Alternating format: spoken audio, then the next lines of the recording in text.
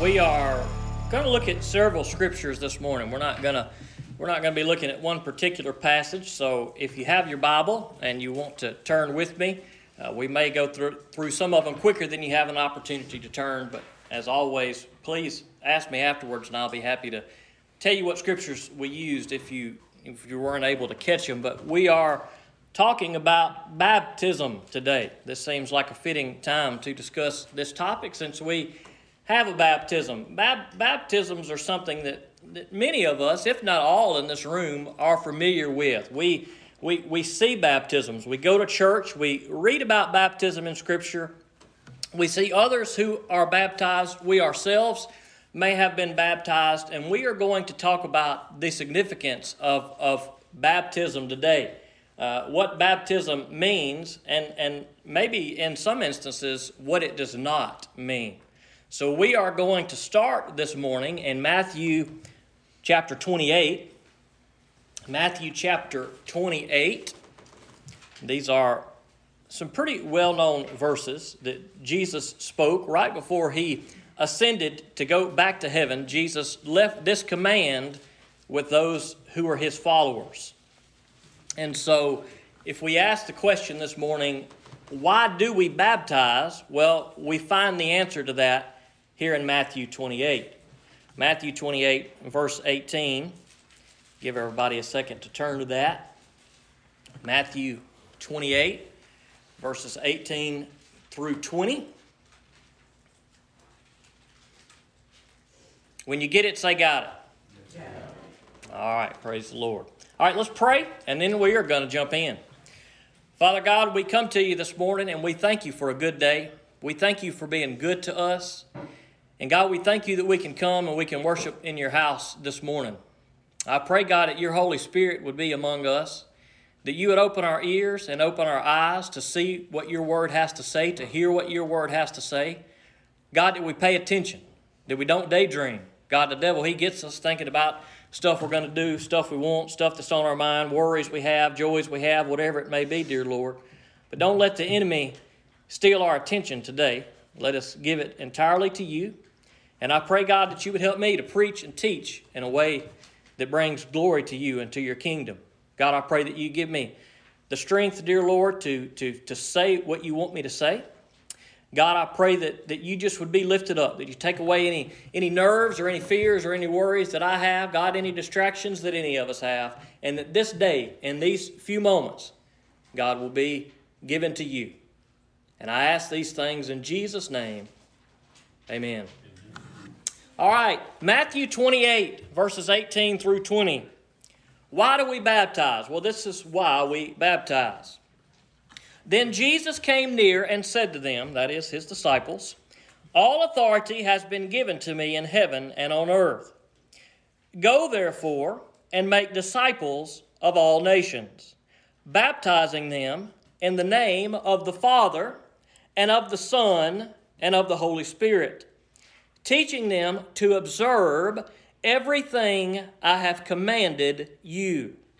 And remember, I am with you always to the end of the age. This is why we baptize. This is a command of the Lord and Savior Jesus Christ, who said to his disciples, look, I'm leaving you, but I have all power. I have given my life on a cross. I have been resurrected from the grave. I have conquered death. I have conquered sin. I am all powerful over all things. And this power I'm leaving with you to continue the work that I have prepared you for, so that you can continue to go into the world and you can make disciples of all people. No matter where they are, no matter where they live, no matter what their social status is, no matter what the color of their skin is, no matter how smart they are or how dumb they are, no matter how good looking they are, how ugly they are, no matter who it is, Jesus says, take this good news that I've given you, take this good news of my resurrection and teach it and tell it to all of the world. And when those who hear this message choose to follow me, then baptize them. Baptize them in the name of God, in the name of Jesus, and in the name of the Holy Spirit. And teach them, and and teach them to do all the things that I have commanded you. Why did I say and teach them 3 times? Because we don't do a good job of that, brothers and sisters in Christ. We are often good at telling people about Jesus Christ and the good news that He gave His life on a cross so that we could be forgiven. We are good at baptizing new brothers and sisters in Christ, but we are often not good in teaching them the commands of Jesus Christ. Now, we need to do a better job of this, brothers and sisters in Christ, especially today as we have one who is being baptized. Now, there's no doubt that we all love this young lady this morning, but we have a responsibility as brothers and sisters in Christ, not just to support her on this day, but to support her for the rest of her life.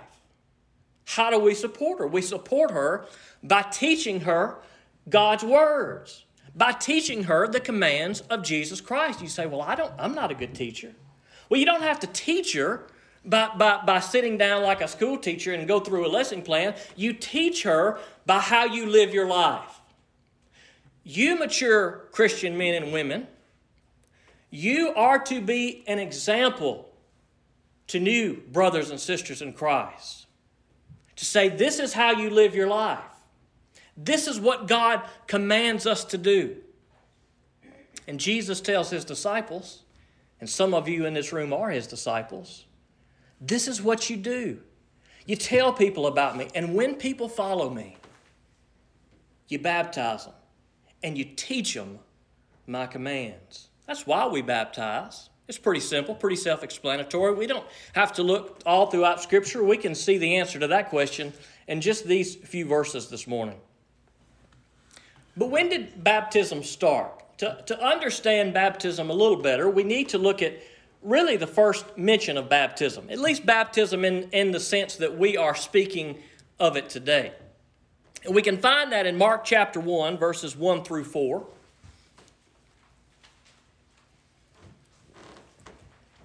Mark chapter 1, verses 1 through 4. We see the first instance of baptism in the New Testament here at the beginning of the 4 different gospel accounts. Now, when we talk about Matthew, Mark, Luke, and John, we're talking about one story that 4 different writers wrote about. And so they all have different details about these stories as you read. And you can see Jesus' baptism at the beginning of some of these other accounts as well. We are going to look at Mark's today, but if you want to study this some more, you can explore those other accounts. But in Mark chapter 1, verse 1, it says this: "The beginning of the gospel of Jesus Christ, the Son of God, as it is written in Isaiah the prophet. Look, I am sending my messenger ahead of you. You will prepare your way. Who will prepare your way? A voice of one crying out in the wilderness. Prepare the way for the Lord. Make His path straight. John came baptizing in the wilderness and preaching a baptism of repentance for the forgiveness of sins." So here we see this, really the first mention of baptism in the Bible. And that may be surprising to some of you. And one question that may come to your mind when you read these passages is, why was John baptizing? Why was he doing this? There's no Old Testament command where baptism was commanded. There's really no reference of that through the Old Testament. So why in the world was John baptizing? Why did he decide, I need to go down to the Jordan River, I need to find a body of water, and I need to start dunking people in the water for the forgiveness of their sins? Now, part of why Jesus was doing this is explained to us in this passage. The Old Testament was prophesying about one who was going to come, the Savior of the world, that is Jesus Christ. Now, when we talk about the Old Testament and the New Testament, we're talking about the time before Jesus and the time of Jesus until now. The Old Testament are all the events that happened before Jesus came. And in the Old Testament, everything we see is pointing us to Jesus Christ. these figures we see, these events we see, all the things we see take place in Scripture are pointing us forward to Jesus who is going to come. And one of those passages is a passage from Isaiah that says, before the Messiah comes, there is coming one who will prepare the way for him. That is, somebody is going to come and he's going to let people know the Messiah is coming. The time has come. Repent, for the kingdom of God is at hand. And that one was John the Baptist. He came baptizing people, preparing them for what was about to take place. What was about to take place? The Messiah of the world was coming onto the scene. And what would he do? He would give his life on a cross so that we could be forgiven of our sins. So when John comes and he begins to baptize, he is baptizing and he is telling people to come and be baptized for the forgiveness of your sins. Now, John has no power to forgive sins, but he is preparing the way for the one who does have the power to forgive sins in Jesus Christ. Now, one obvious answer as to why John even decided dunking people in water was something that needed to be done is that God revealed this to him. It could be that this is something that God revealed to him and said, all right, John, this is what I want you to do. So get out there and do it. This is how you are going to prepare the way. And that very well could be the case, and I have no problem accepting that to be the case. It has been suggested by some that this was something that the Jewish people had already begun to do kind of on their own, maybe adding a little to what the Old Testament command was about purification. It is possible that the Jewish people of the day were using baptism, something that they had implemented as a way of purification, and John was simply continuing that, but in a more perfect way, in a more godly way. It's not uncommon for us in Scripture when we see the Jewish people to take God's word and to add to it or to go further than what it says. We cannot be sure exactly why John was baptizing, but we can be sure that this is what God intended for him to do. This was of God. For whatever reason John was doing it, it was because God had called him to do it. It was because God had called him to prepare the way for Jesus Christ. Now, how do we see baptism in the Scripture? Well, we know that John was baptizing, and there are a couple of Scriptures that really show us when we speak of baptism in the sense that we are speaking of it today with someone being dunked in the water. There are a couple of Scriptures that we see that played out. One is of a lot of significance. That is Matthew chapter 3, if you would like to turn there. Matthew chapter 3, verses 16 and 17. Matthew chapter 3, verses 16 and 17. We'll look at a couple of examples where baptism is literally spelled out for us in Scripture.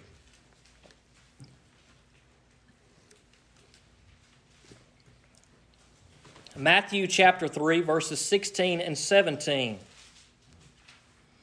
Now, John was baptizing, and of all the people who were going to come to be baptized, lo and behold, here comes the Lamb of God, Jesus Christ, God in the flesh. And he comes to John, and he says, John, I want you to baptize me. And John says, whoa, I don't need to be baptizing you. You need to be baptizing me. But Jesus said, no, you got to do it. This is the way it's got to be done. And so we see that Jesus himself is baptized. Now, Jesus, from beginning of his ministry to the end of his ministry, lives out the example that we are to live. Jesus shows us everything that we are to do. And in Matthew chapter 3, verses 16 and 17, it says, after Jesus was baptized, he went up immediately from the water.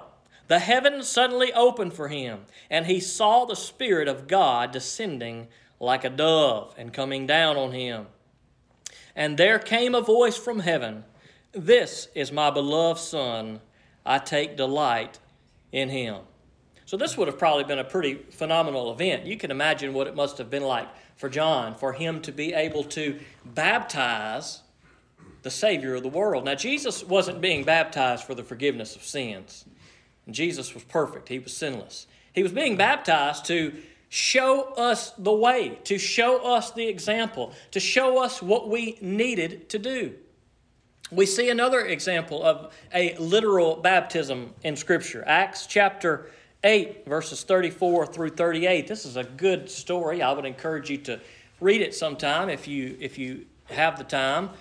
It's good, but we won't cover it all today. But Acts chapter 8, verses 34 through 38. Acts chapter 8, 34 through 38. Now, there was a guy by the name of Philip, Christian guy. He was on a journey, and he came across another guy in a desert. And he saw this guy, and he was reading God's Word. He was reading the prophet Isaiah. He was reading it, and he was into it, and he didn't understand what was going on, and he wanted somebody to explain it to him. And Philip said, "Let me explain it to you. Let me tell you what God's Word says. Let me help you." That's a good lesson in that for us too. Sometimes the Bible is hard, and so there's no shame in going to another brother and sister in Christ and saying, "I don't get this. This doesn't make sense to me." Look, there are scriptures that I read that I don't understand. Not that I'm some Bible expert. I am not, but saying that there are always going to be those scriptures that we do not understand, and there is no shame in going to someone and saying, "I don't understand this. Help me to understand what this says and what this means." And Philip, going to this man, says, "Look, I'll help you understand what this means." And he proceeds to tell him the gospel message of Jesus Christ. He tells him of what Jesus does. Now, we don't have a whole detailed list of exactly what he says, but he preached the message of Jesus Christ to this man, and this man, after hearing the message, was ready to follow Jesus Christ. Let's read Acts chapter 8, verses 34 through 38. The eunuch replied to Philip, "I ask you, who is the prophet saying this about, himself or another person?" So Philip proceeded to tell him the good news about Jesus, beginning from that scripture. As they were traveling down the road, they came to some water. The eunuch said, "Look, there's water. What would keep me from being baptized?" And Philip said, "If you believe with all your heart, you may." And he replied, "I believe that Jesus Christ is the Son of God." Then he ordered the chariot to stop. And both Philip and the eunuch went down into the water, and he baptized him. So upon hearing this good news of Jesus Christ, this eunuch was ready to follow Jesus Christ. And as they were going along, they came across water, and he says, "What would stop me from being baptized?" Philip said, "Nothing would stop you from being baptized. All you got to do is believe in Jesus Christ with all your heart. You devote your heart to Jesus Christ, you follow him, and you can be baptized." Eunuch was ready to go. "All right, I'm ready to do that. I'm ready to follow Jesus Christ." And out of the chariot they went and into the water, and bam, he was baptized on the spot. Now, these are a couple of literal examples we see of baptism in Scripture of Jesus and of this eunuch that Philip baptized. But we also see that baptism is used symbolically. And this is what we need to understand when we talk about baptism. We are baptized because Jesus tells us to be baptized, because he gave us the very example to be baptized. We know that that's what we are supposed to do.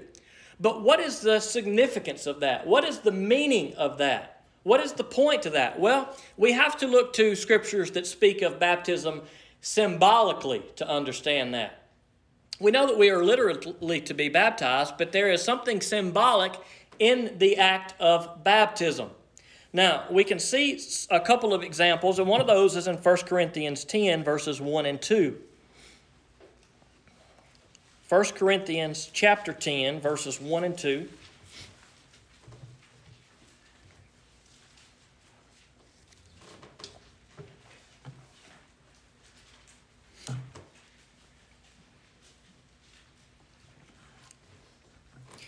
In this passage, Paul is referencing something that occurred in the Old Testament.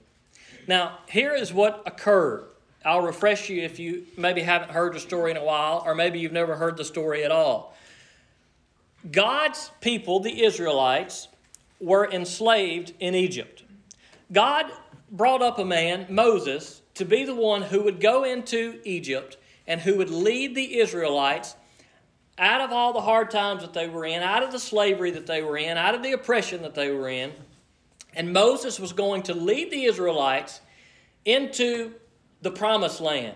That is a land that God was going to give his people that would provide all of their needs and that would keep them safe. It was a big portion of land. It was a lot of people. The Israelites were a big group of people.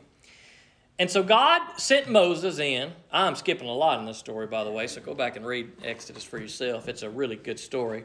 God goes in and he delivers the Israelites by the power of God. And as they are escaping from Egypt, the Egyptians begin to chase them along their way. Now, Pharaoh, who was a pretty evil guy, had a hard heart, the scripture said, was really reluctant to let the Israelites go. But after a series of plagues, he finally said, "Get out of here. Moses, take them and go." So Moses takes the Israelites, and it's a bunch of them. It could have been millions of them. And they begin to make their journey out of Egypt so that they can go to the promised land. Well, after they get a little ways away, the Pharaoh says, "You know what? I'm not letting them go." So he wrangles up all of his troops, all of his chariots, and off he goes against the Israelites. Now, the Israelites had made it all the way to the Red Sea. And that's as far as they could go, quickly at least. They couldn't quickly go around the sea. And lo and behold, here comes the enemy. Here comes Pharaoh and all of his chariots coming up quickly behind them. They see that he's coming, and there is nowhere for them to go. And so what does God do? Well, through Moses stands there before the sea, and he raises his hands, and the Red Sea parts. A whole sea parts in two, and the Israelites are able to cross on dry ground. And as soon as the last Israelite gets across, and Pharaoh and his chariots are bearing down on them, as soon as they are in the middle of the Red Sea, God closes the Red Sea on top of their enemies. And on one side of the Red Sea, the Israelites were in bondage. They were not free from the one who was trying to attack them. But on the other side of the Red Sea, there was freedom. And God had to prepare the way so that they could make their way from their bondage to their freedom. And so Moses delivers the Israelites by God's power. God sends this cloud and this pillar of fire as they're on their journey day and night that kind of guides them and shows them where to go as they are on their journey to the promised land, to safety. Now, in 1 Corinthians chapter 10, verses 1 through 2, Paul references this event. He says, "Now I want you to know, brothers, that our fathers were all under the cloud and passed through the sea, and all were baptized into Moses in the cloud and in the sea." Now, this is a strange language for Paul to use, right? That they were baptized into Moses in the cloud and into sea. The baptism symbolizing something that they went through, this process that they went through. They were baptized in this process. They were immersed in this process, if it's not too much of a stretch to make that application here with baptism. And in this process, Paul says, look, they were baptized into this process, a process where they went from bondage to where they went to freedom. And it was the baptism, these things that he's speaking of here, Moses, the sea, the cloud, all of these things. This is the baptism process in which they were led from their bondage to their freedom. And so he's using this language symbolically here in 1 Corinthians 10, 1 and 2. We see another reference of baptism used symbolically in the Old Testament. 1 Peter chapter 3, verses 20 and 21.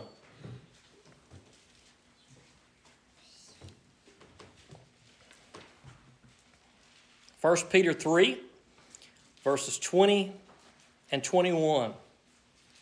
Now there is much that we could say about this chapter in the context of this chapter, and I would love to.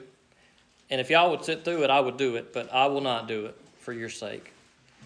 Although I will warn you, it's a good chance that I will preach a long time. The last 2 weeks I've preached an hour, so it might not be long until they run me out. But I'm not apologizing for that. We're gonna look at God's Word because it's important for us. I'm just giving you a warning. So if you got your clock set at 12, you may want to kill that alarm. 1 Peter chapter 3, verses 20 and 21. God patiently waited in the days of Noah while an ark was being prepared. In it a few, that is 8 people, were saved through water. Baptism, which corresponds to this, now saves you.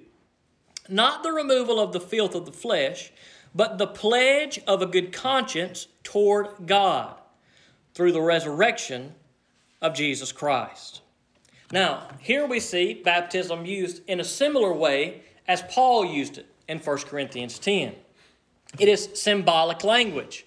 Here Peter uses the story of Noah and the ark. Long story short, the world was evil. There was nobody righteous but Noah and his family.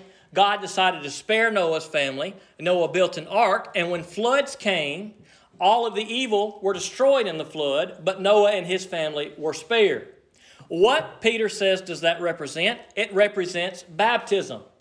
It represents a passing from a time of evil to a time of deliverance, where the evil were destroyed and the righteous were delivered.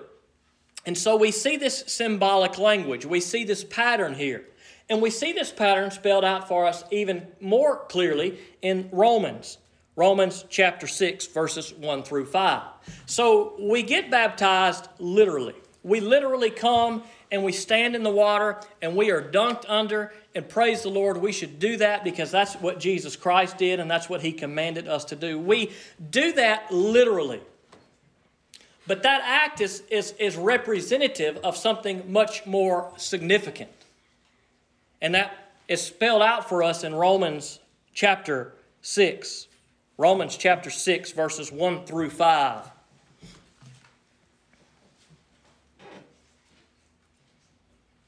Paul is addressing sinners here, which is appropriate since you and I are sinners. What should we say then? Should we continue in sin so that grace may multiply? Absolutely not. How can we who died to sin still live in it? Or are you unaware that all of us who were baptized into Christ Jesus were baptized into His death? Therefore, we were buried with Him by baptism into death, in order that, just as Christ was raised from the dead by the glory of the Father, so we too may walk in a new way of life. For if we have been joined with Him in the likeness of His death, we will certainly also be in the likeness of His resurrection. Now here Paul tells us what baptism means for the Christian. What is the symbolism?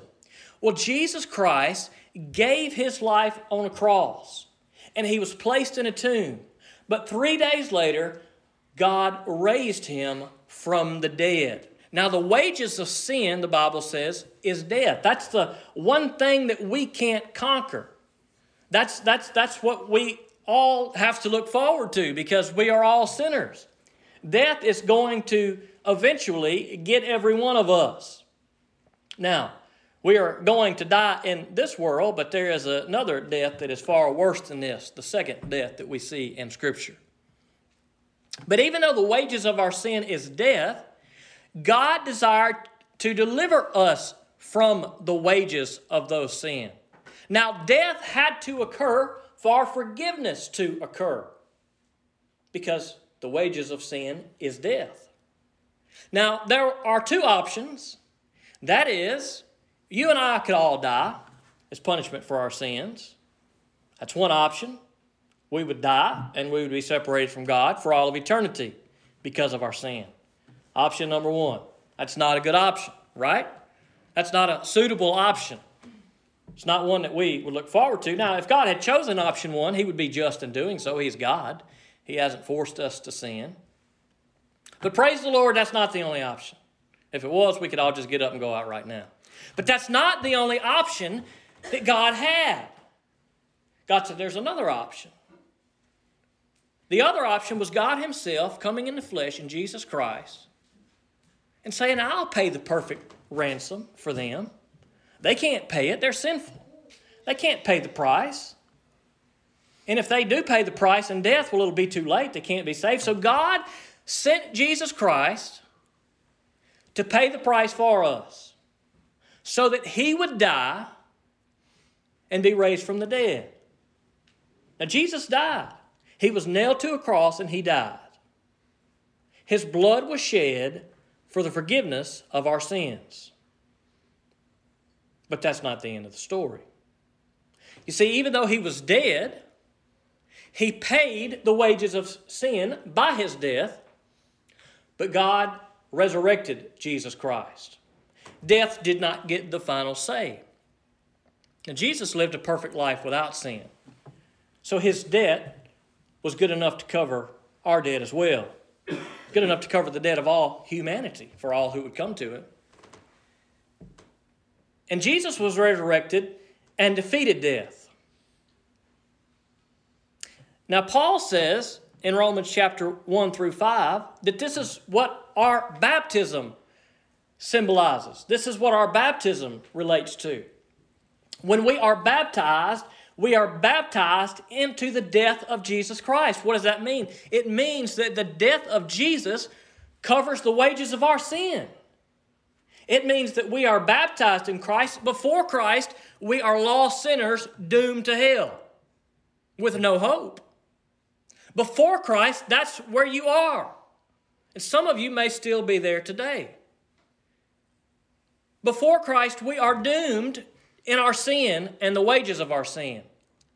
But in Christ, when we follow Jesus Christ, when we make him our Lord and Savior, when we are in obedience to him in what we do, then we are baptized into Christ. When we say, Lord Jesus, I accept your sacrifice. We are baptized into Christ and we are baptized into his death. And just as Jesus Christ conquered death, so will you and I conquer death.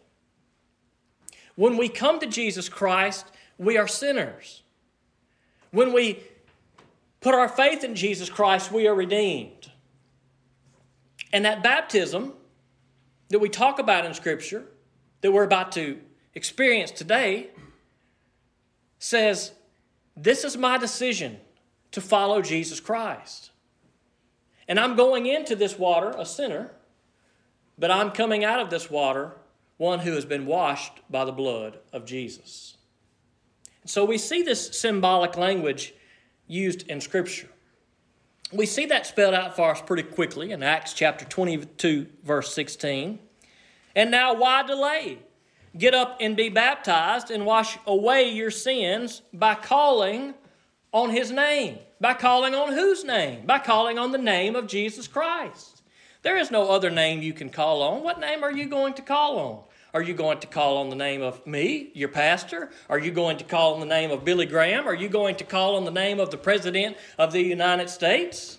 What name are you going to call on to save your soul? There are no names to call on to save your soul other than Jesus Christ. People call on a lot of names. People call on a lot of things, a lot of materialistic things. People trust in a lot of wealth. They trust in a lot of stuff. But who are you going to call on? Ghostbusters? There is nobody we can call except for on the name of Jesus Christ. And he is the one who will wash away your sins. 1 John chapter 1, verse 7 says, but if we walk in the light as he himself is in the light, we have fellowship with one another. And the blood of Jesus, his Son, cleanses us from all our sin. The blood of Jesus cleanses us from all of our sin if we walk in the light. What is the light? Who is the light? Jesus Christ is the light. Jesus Christ is the way, the truth, and the life.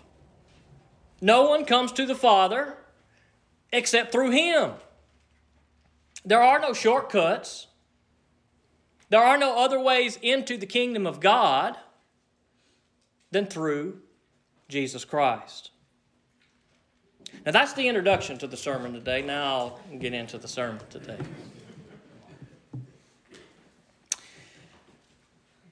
It is not uncommon for me to have people come up to me, and I don't ask this. This is just volunteered information. I don't know why people do this.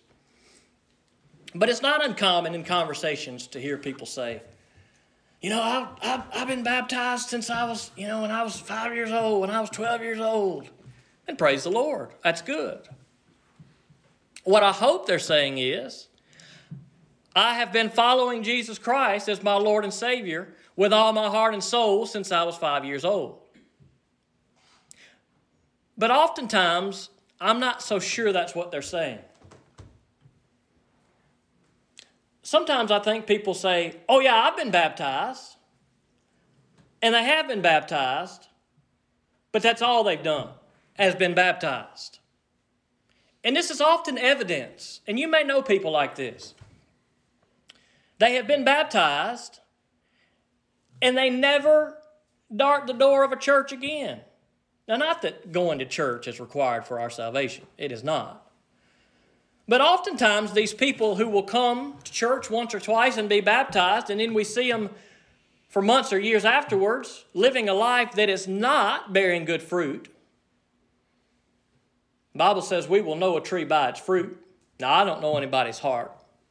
I'm not saying that somebody is or isn't saved. But I'm saying that it's not uncommon that people will be baptized and yet never by any appearance seem to follow Jesus Christ in any way, shape, or form. They say, oh yeah, I've been baptized. Well, praise the Lord. That's great. But are you following Jesus Christ? That's the real question. See, when we talk about baptism today as we are talking about a baptism that accompanies salvation, not a baptism that provides salvation. Now, there's a big difference there. We get baptized because we follow Jesus Christ. We don't get baptized because we want a free ticket to heaven. Our baptism will not ensure us any grace from God on the day of judgment if it does not accompany a salvation in Jesus Christ. It's also not uncommon for me to hear people say, I want to be rebaptized. And my question is always, why? Well, I've been really bad, or I've done this, or I've done that. Well, when people say that they want to be rebaptized or need to be rebaptized, really all they need is to repent. Baptism is a one-time thing. Baptism follows repentance. And repentance continues to follow baptism. If you have genuinely put your faith and trust in Jesus Christ and you have been baptized, then praise the Lord. When you sin, you don't need to be rebaptized. You need to repent. Now, we are baptized because we repent, because we come to Jesus and say, whoa, I am a rotten sinner. God, you know the things I think and the things I do. Man, God, I realize that I am a wretched sinner. God, I need your help. I need your grace. And so what do? We repent. God, I'm turning from my sin and I'm turning to you. God, I see that Jesus Christ is the Savior who can forgive my sins. And if He's my Savior, God, I'm going to follow and I'm going to listen to Him. So God, I'll repent and I'll follow Jesus Christ. That is how you become a Christian. And if you have not done that this morning, you have not become a Christian. You may be saying, well, I've been baptized.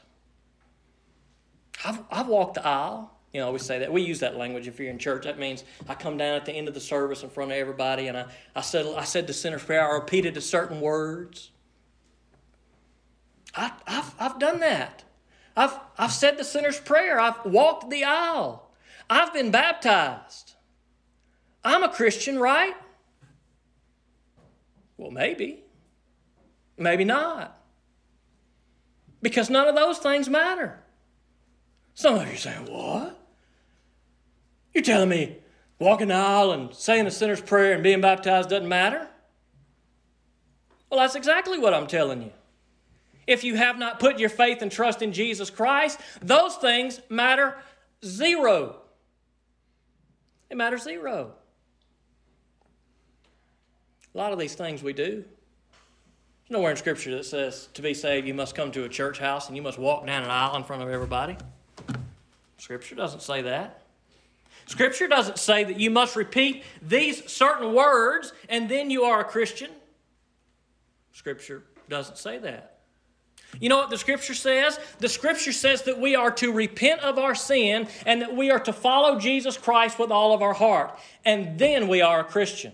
And it happens in an instant. It doesn't happen when we are baptized. It doesn't happen 10 years later. It happens the very moment your heart, even if no words are spoken, it happens the very moment that your heart says, Lord Jesus, I am following you.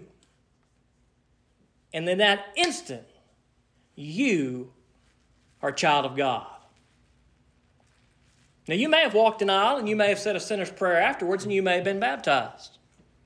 But those things are not what made you a Christian. What made you a Christian is that you decided to follow Jesus Christ. Another similar type of thing that we may sometimes be guilty of. You know, we may be guilty of that, right? We may be guilty of telling people, hey, have you ever been baptized? That may be our opening question if we want to find out if somebody's a Christian. We may come up to them and we may say, hey, have you ever been baptized? Well, that's not a good question to ask. Because it may be that there are many people who have been baptized and they have put a false sense of security in their baptism. Because they believe that it is their baptism that has saved their soul, and they don't realize that it is Jesus Christ who saves their soul. And if they have not put their faith in Jesus Christ, their soul is not saved. So asking somebody if they've been baptized is really not a good question. We may do that. We also may do a similar thing when it comes to heaven and hell. We want to make sure that somebody gets saved, right? We go up to them and say, hey, do you know where you're going when you die? Are you going to heaven or are you going to hell? Well, that's not a horrible question to ask. I guess in some way that's effective at some point in time. It may get people to think. It's a thought-provoking question. But when we ask questions like, have you been baptized? And where are you going to heaven and hell? What we are doing is we are putting the emphasis on things that should not get the emphasis. We are putting the emphasis of Christianity on being baptized and going to heaven. But the emphasis on Christianity is not on being baptized and going to heaven. The emphasis is on Jesus Christ and following Jesus Christ and putting our faith and trust in Jesus Christ. So when we present these questions as we do, have you been baptized? Are you going to heaven and hell? We leave people with this if-then statement in their mind that they are able to construct. And they say, all right, if I have been baptized, then I am going to heaven. And that may or may not be true.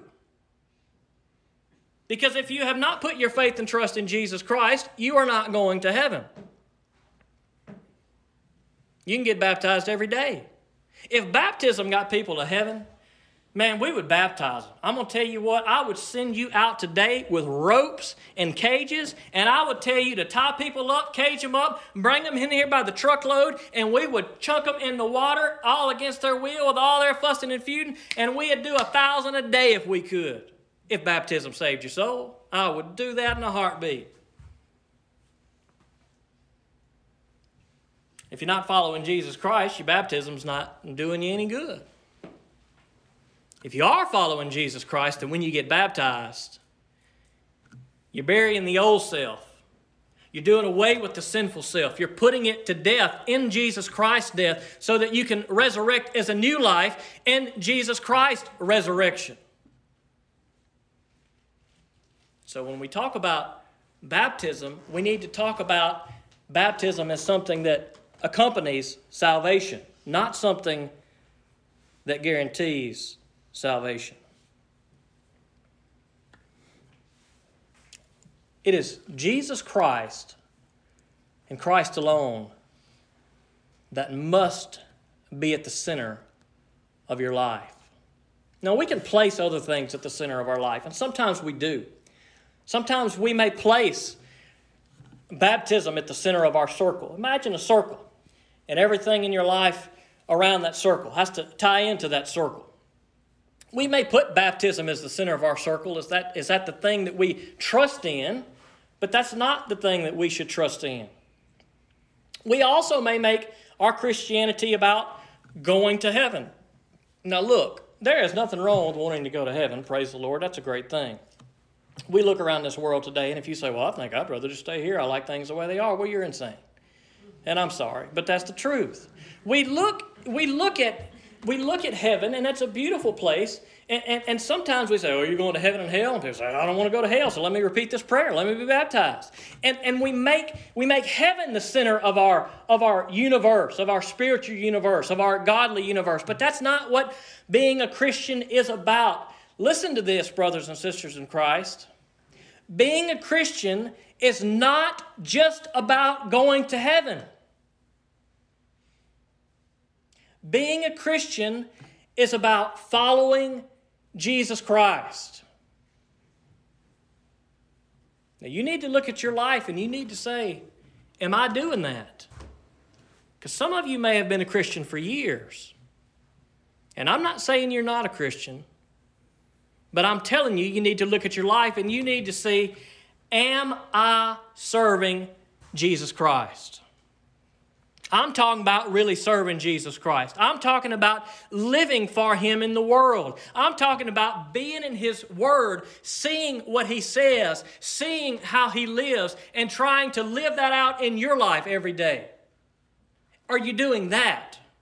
I'm not talking about, do you just go to church occasionally? I'm not talking about, well, I throw up a prayer every day. Oh yeah, I'm not against God. I'm not talking about I read a devotion once or twice a month to make me feel better. I'm talking about, are you living for Jesus Christ? Because that is what being a Christian is. Jesus, I trust you. I believe what your word says. Jesus, I trust you for my salvation, and I am going to do what you call me to do. I am going to make disciples of all nations and baptize them in the name of the Father and the Son and the Holy Spirit, and I am going to teach them the things that you have taught us so that they can live in those things. That is what it means to be a Christian. And if you are a Christian and you're not living that out, then you need to repent.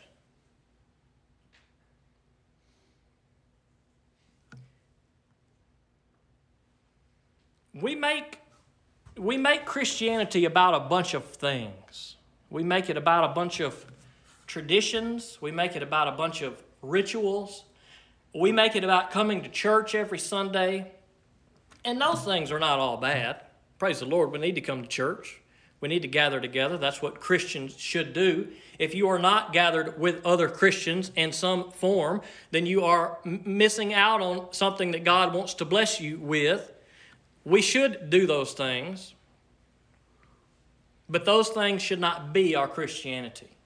Our Christianity should not be, I have come to church, I have put money in the plate, I have said a prayer, now I'm going home, and that is my Christianity.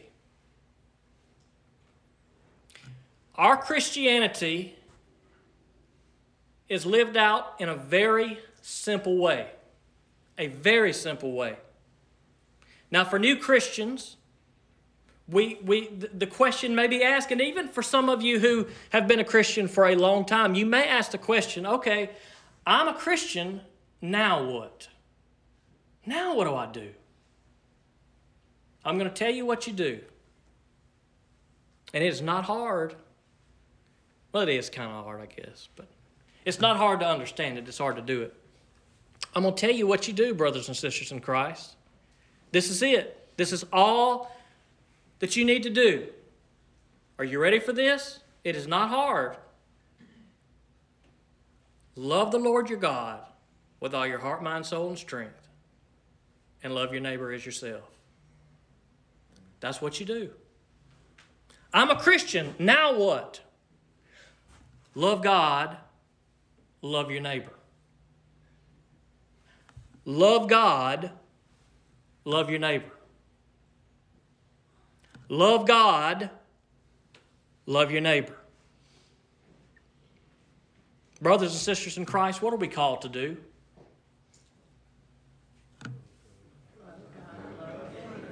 Hey, you didn't know it was going to be a test today. Good news. If you said love God, love your neighbor, you passed the test. This is what it means to be a Christian. Seek ye first the kingdom of God. This is not hard.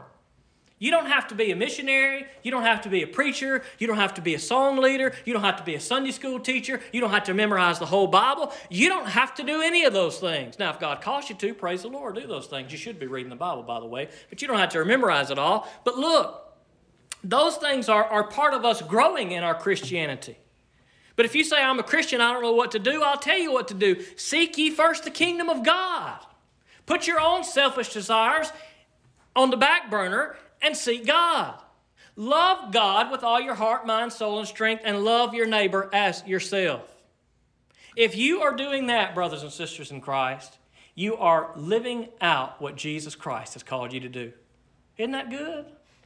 Isn't that good? You can remember that. Love God, love your neighbor. Now, that's not always easy to do. I will say that's not always easy to do because things happen in this world. Horrible things in our life, and we say, man, God, why aren't you doing something?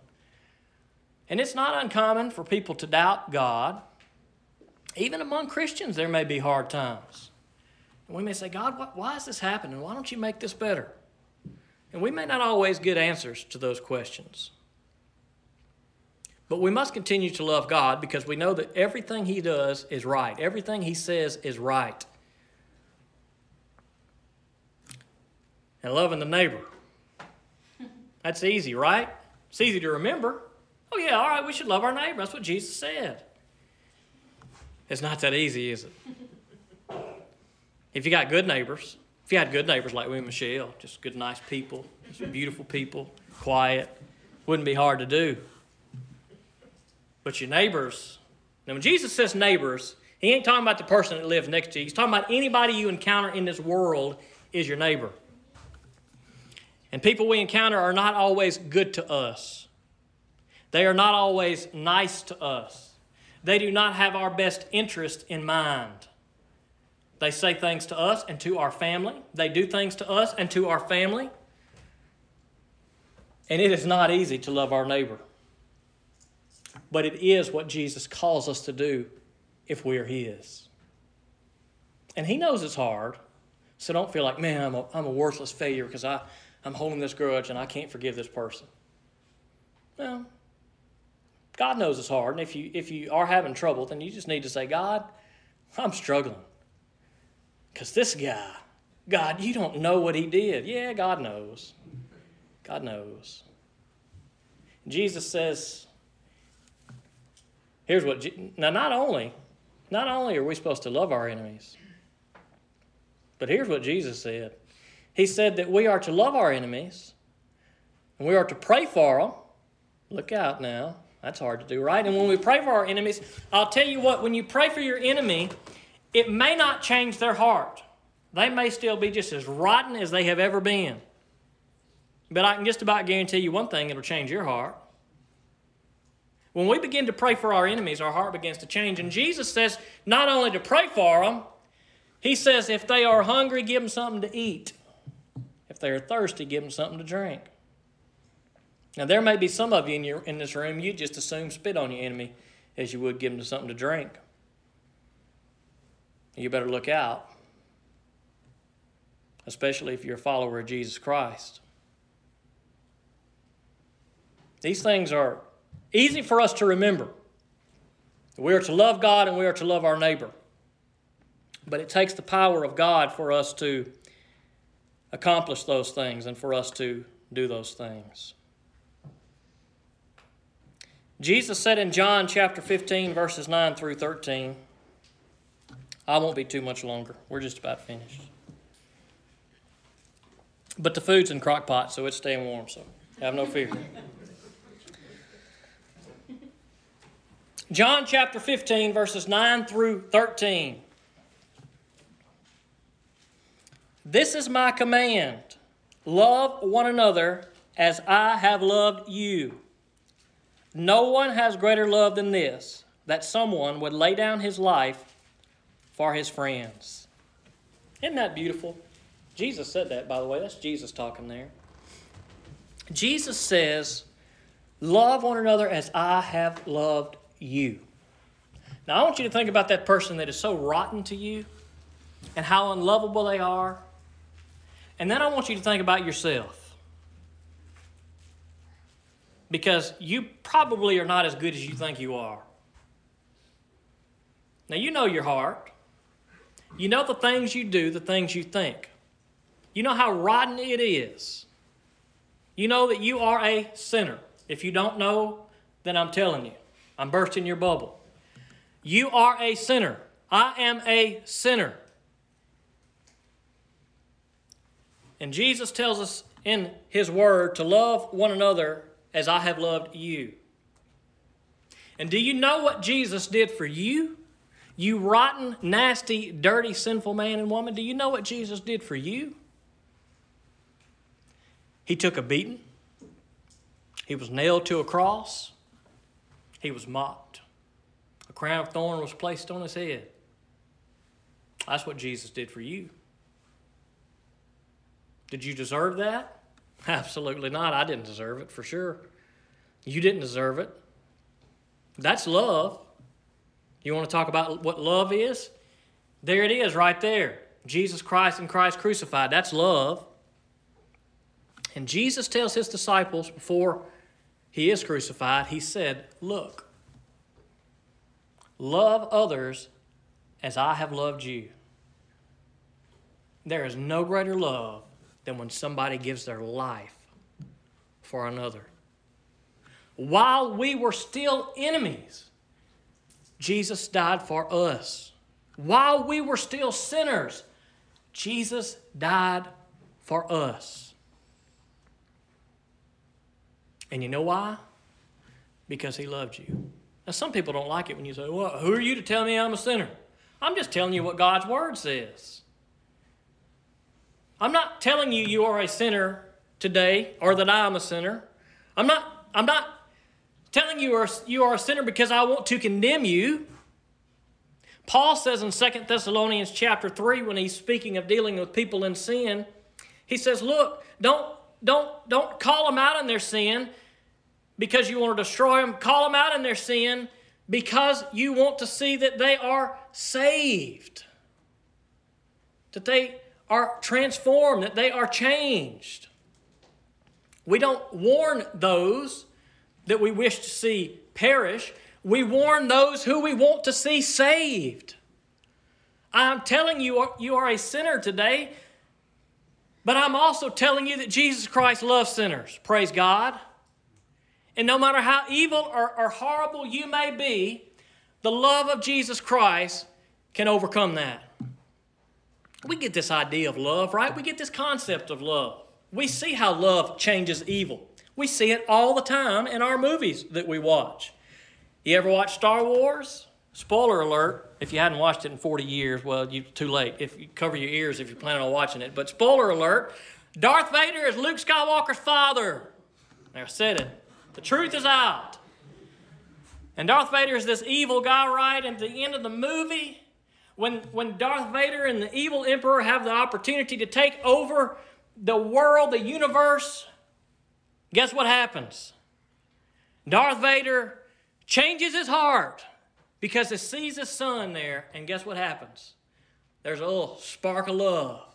He realizes that he loves his son, and instead of killing his son, he kills the evil guy, and he dies. He sacrifices himself, in love for his Son. And we all cheer, and maybe some of you cry. That's kind of weird if you cried at Star Wars. Maybe you did, and that's okay. I'm not judging you. But look, we see these type of things. We see it in the Grinch who stole Christmas, right? He's a nasty, gnarly, evil guy, and all he wants to do is destroy everything. And what changes the Grinch? What changes him? It is love. He sees the love of all the little people in Whoville. Is that the name of it? I don't know. I hadn't watched it in a while. He sees the love, and all of a sudden that changes this evil, horrible creature into something beautiful, into someone who cares for another person. We see it in Ebenezer Scrooge in A Christmas Carol. We see it with Professor Snape and Harry Potter. One who is just a super evil guy. But guess what? At the end of it all, he's not quite as evil as you thought he was. There's a little bit of love there that he had. And we cheer for these things. We're excited at the end of these movies and our books when we see these people who are so evil that are changed from their evil to good. And almost always the change comes because of love. Now, these are movies, but I'm talking about real life. I'm talking about your soul. As evil as it may be, the love of Jesus Christ can forgive your sins and restore your soul. And it is only Jesus Christ who can do that. I'm almost finished.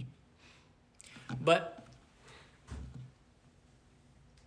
I want you to finish this sentence for me. Not out loud, just in your mind. I want you to finish this sentence for me. If God is real, you finish that sentence in your mind. What comes after that in your mind? There's no wrong answer, by the way, so no pressure. If God is real, might be a variety of answers in your mind. If God is real, I will praise Him. Some of you may be saying, if God is real, I would be shocked. Some are saying, if God is real, I better turn my life around. If God is real, He is good. If God is real, He is all-powerful. If God is real, He is in complete control. And all of those things, or some of those things, may be true. Unless you thought that God was real, you'd be shocked. That's not true because God is real. But let me finish it in a way for you today that you need to consider and think about this morning.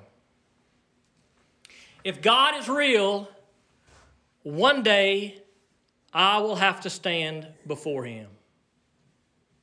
There are a lot of people in this world that are on the fence. I don't know about God. I don't know if He's real. I don't know about this Jesus stuff. I don't know about this baptism. Now, you got a 50-50 shot. Flip the coin, right? It's not very good odds. If God is real, one day you will have to stand before Him. And when you stand before Him, unless you have put your faith in Jesus Christ, you're going to be in a heap of trouble. And you can beg and plead, and you can say, but God, I went to church. But God, I heard this sermon one Sunday. I went when this girl was being baptized, and I heard this sermon, and I believed that Jesus was real, and I never really followed Him. But God, I didn't doubt You. I just wasn't sure what to do, and we can come up with all these excuses and all these things that we can do. But we will never be able to make a case before God unless our case is Jesus Christ. If God is real, one day we will stand before Him. And I will tell you today that God is real. And I hope that everybody in this room will stand before God. And when we stand before God, we can say, I have put my faith and trust in Jesus Christ. I have been covered by the blood of Jesus Christ. I have followed Him, and His death is what covers my death. And His restoration and His resurrection is what covers my resurrection. His victory is what gives me victory. Acts chapter 3, verse 19 says, therefore repent and turn back so that your sins may be wiped out, that seasons of refreshing may come from the presence of the Lord. If you say today, you know what? I've never followed Jesus. I want to follow him today. Then repent. Repent of your sin. Accept Jesus Christ as your Lord and Savior. And when you do, love the Lord and love your neighbor. And when you do, we'll baptize you. Praise the Lord. Because baptism follows repentance. But repentance also follows baptism. And there may be some of you here today, and you're a follower of the Lord. You really are his. But you haven't lived like it. In a few weeks, a few months, a few years. Well, guess what? You can repent. You can repent. You can turn from your evil and you can be restored by the Lord. And that's what God desires today. He gives us his word to warn us, to call us out for our sin, not because he wishes to see us destroyed, but because he wishes to see that we are saved. Let's pray. God, we come to you this morning and we thank you for these good words. And I pray that they have been good words to us, God. I pray that Jesus Christ has been glorified in this place. God, I pray that if there is one in this room who has never put their faith in Jesus Christ, that today they would do so. God, there are no words specifically to say other than, God, I'm a sinner. And I trust that Jesus is the Savior of the world, and I put my faith in him. And that's it, God. If they come to that truth in their heart and they repent, then God, they are yours this day, and we praise you for that. And God, I pray that you would help this young lady that's given her life to you, this baptism we celebrate today. I pray that you would help her on her journey, dear Lord. Be with her on the tough days. Help her to be in your word.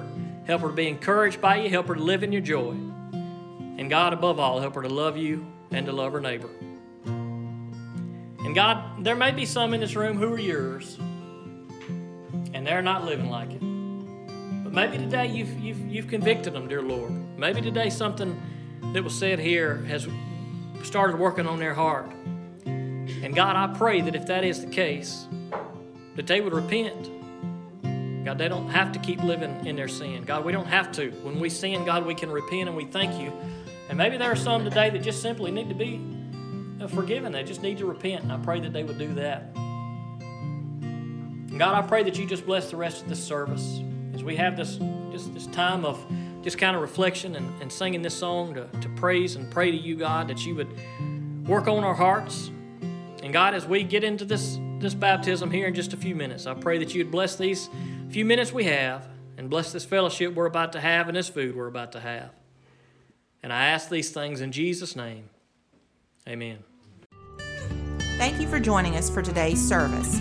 To learn more about Jesus, call or text Pastor Shan at 601-657-0180 or email him at shanvn@me.com. You can also visit us at www.enterprisebaptist.church or follow us on Facebook at facebook.com/EBC Liberty. We hope that you have been blessed by today's service.